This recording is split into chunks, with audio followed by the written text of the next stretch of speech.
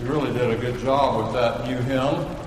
It's important for us to not only sing the oldie goldies, but also to continue to learn new hymns that have been recently published, and that is one.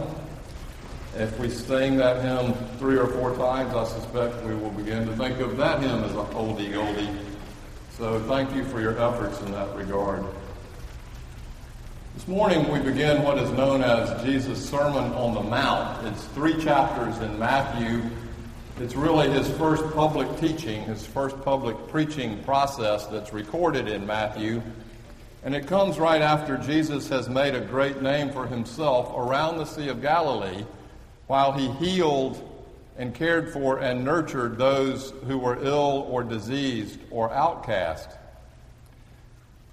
When his name was made famous, people came from everywhere, Matthew says, even from Jerusalem, to come to Jesus so that they too would be considered blessed by God. It is this dramatic moment when Jesus has his closest disciples with him and all the crowd surrounding him that he decides to climb up to a mountaintop, like Moses, intentionally, and claims that great teaching moment. He grabs the audience immediately. Now they say you must grab the audience in any speaking event in the first 30 seconds or you lose them. So you probably should tell a joke or at least a story to draw people in. Jesus, however, decided to simply turn the whole rule of law and religion and what they knew about God on its face. And he does it with what we call this Sermon on the Mount. 111 verses. And he opens up with those Beatitudes that we, probably most of us, know so well.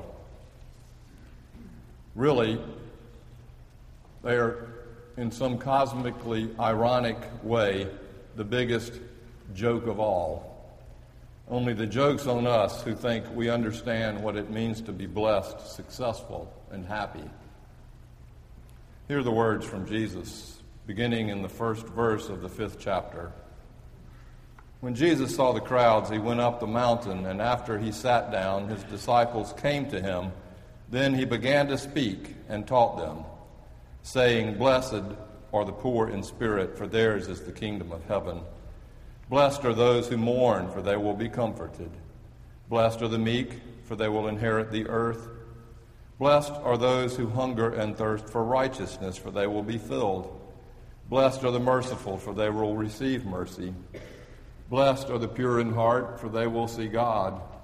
Blessed are the peacemakers, for they will be called children of God. Blessed are those who are persecuted for righteousness' sake, for theirs is the kingdom of heaven. Blessed are you when people revile you and persecute you and utter all kinds of evil against you falsely on my account. Rejoice and be glad, for your reward is great in heaven, for in the same way they persecuted the prophets who were before you." This is the word of the Lord. Blessed, by the way, carries many connotations. If you grew up in the South, you know what it means to say, well, bless his heart. Doesn't always mean something positive.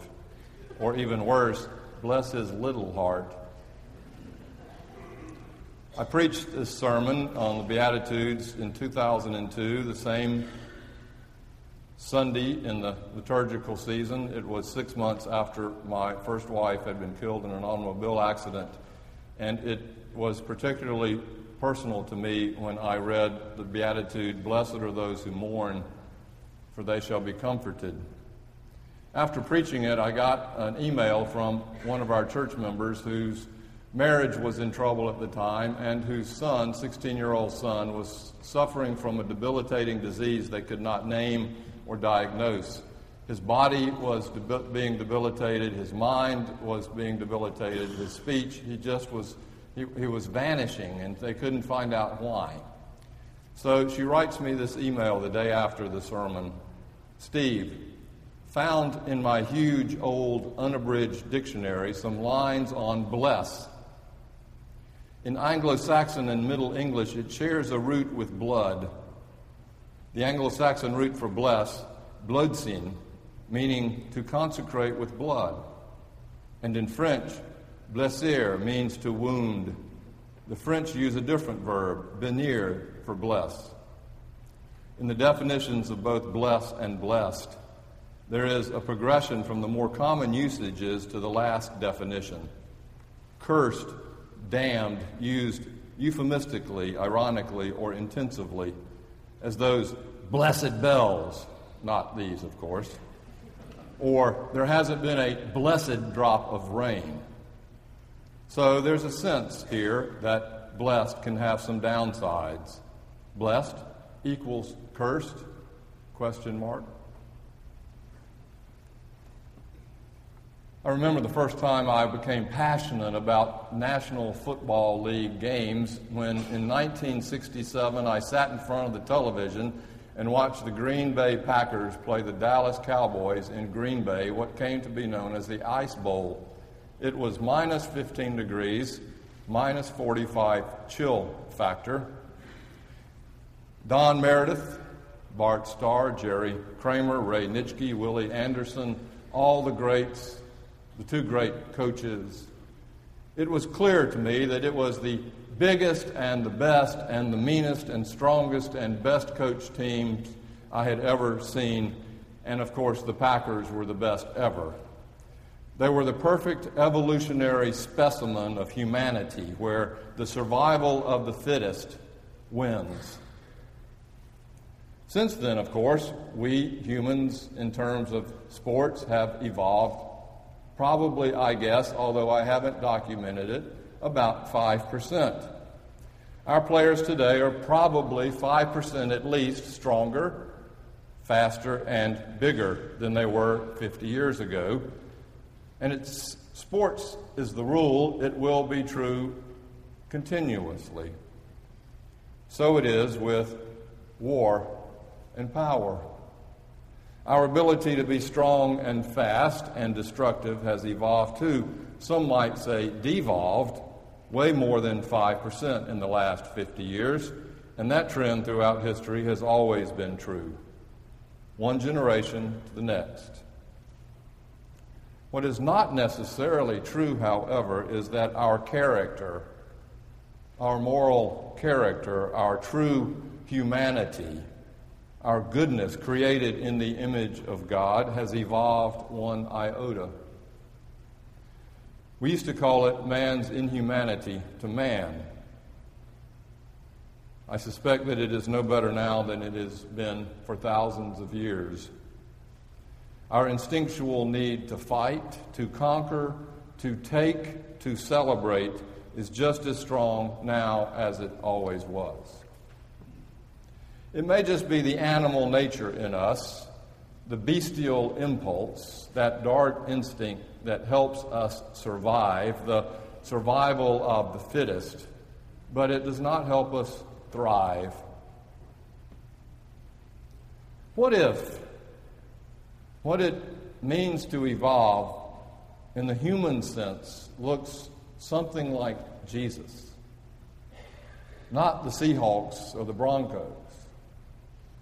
And what the evolved human Jesus speaks to in terms of our own evolution is about this Sermon on the Mount and these Beatitudes. When Jesus climbed this mountain 2,000 years ago, he knew from the inside the religious and social reality that he faced, a reality that since Moses' time had continued generation by generation to be misinterpreted. Those who were the strongest, the most pure, the most righteous, the most blessed were those who had been, of course, the most faithful and obedient. That was the religious reality that Jesus faced. If you were good, you would be blessed. If you were bad, you would be cursed.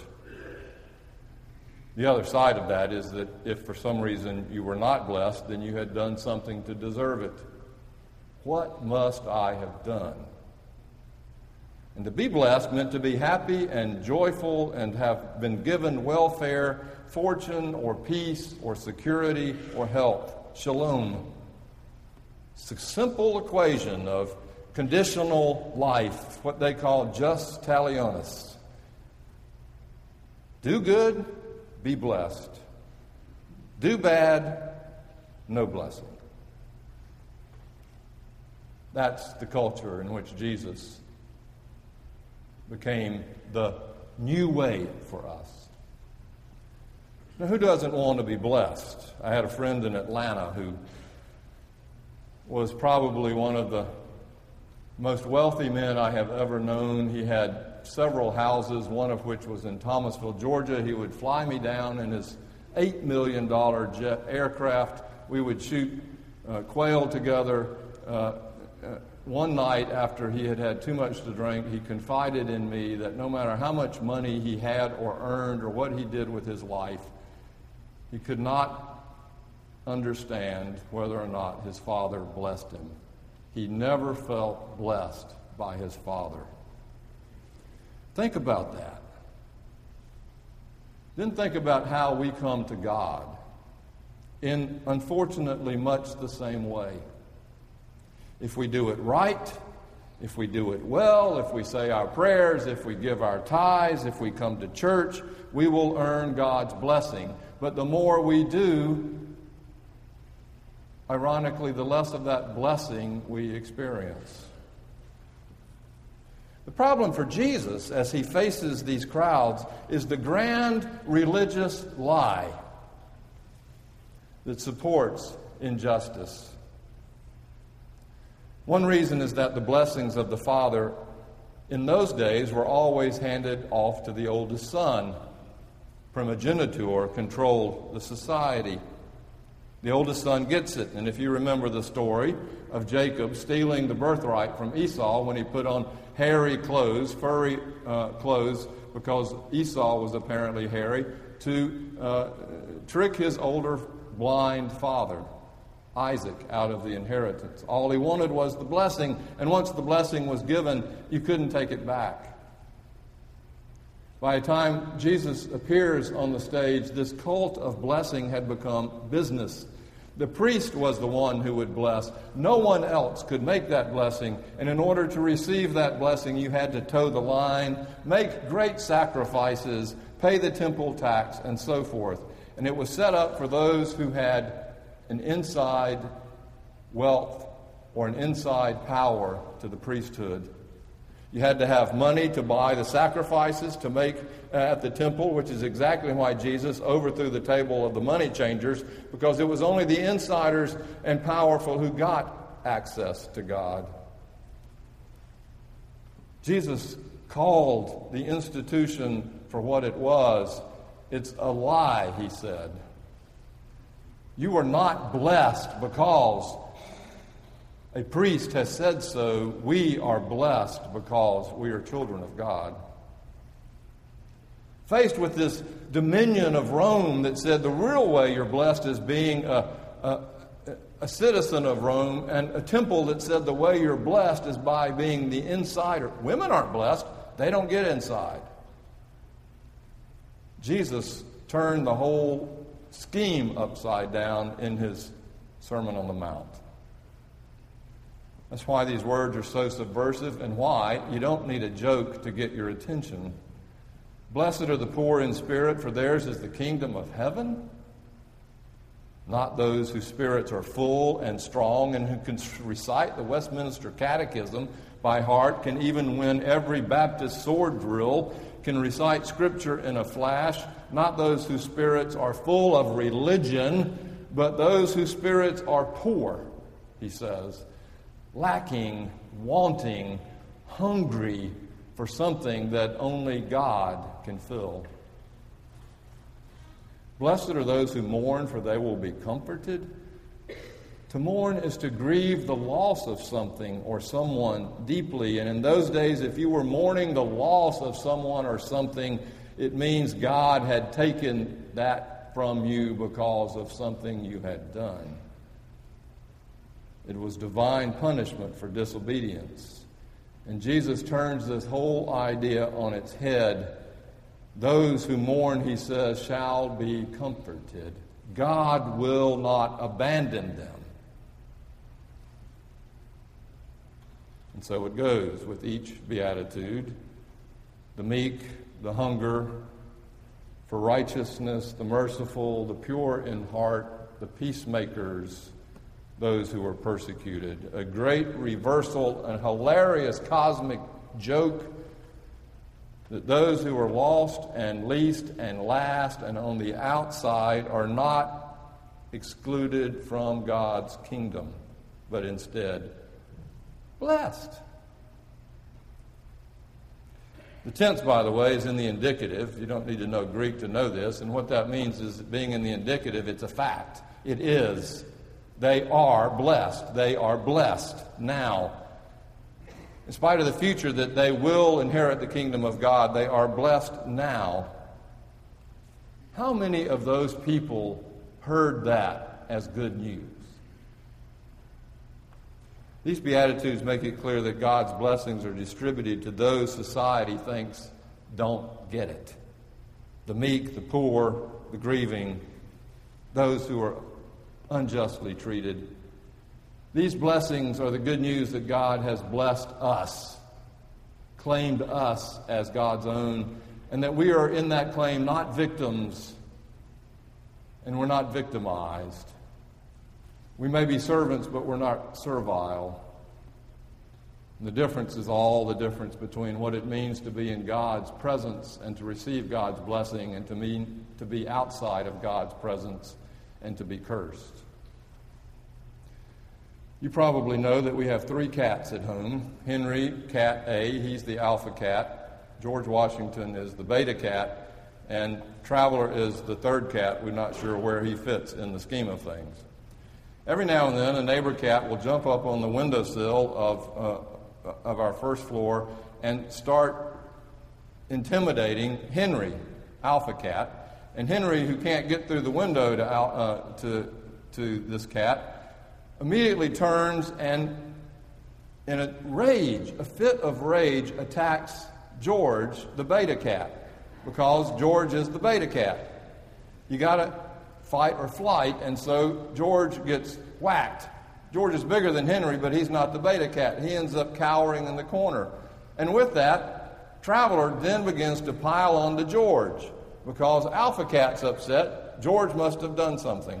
And it's a complete free-for-all.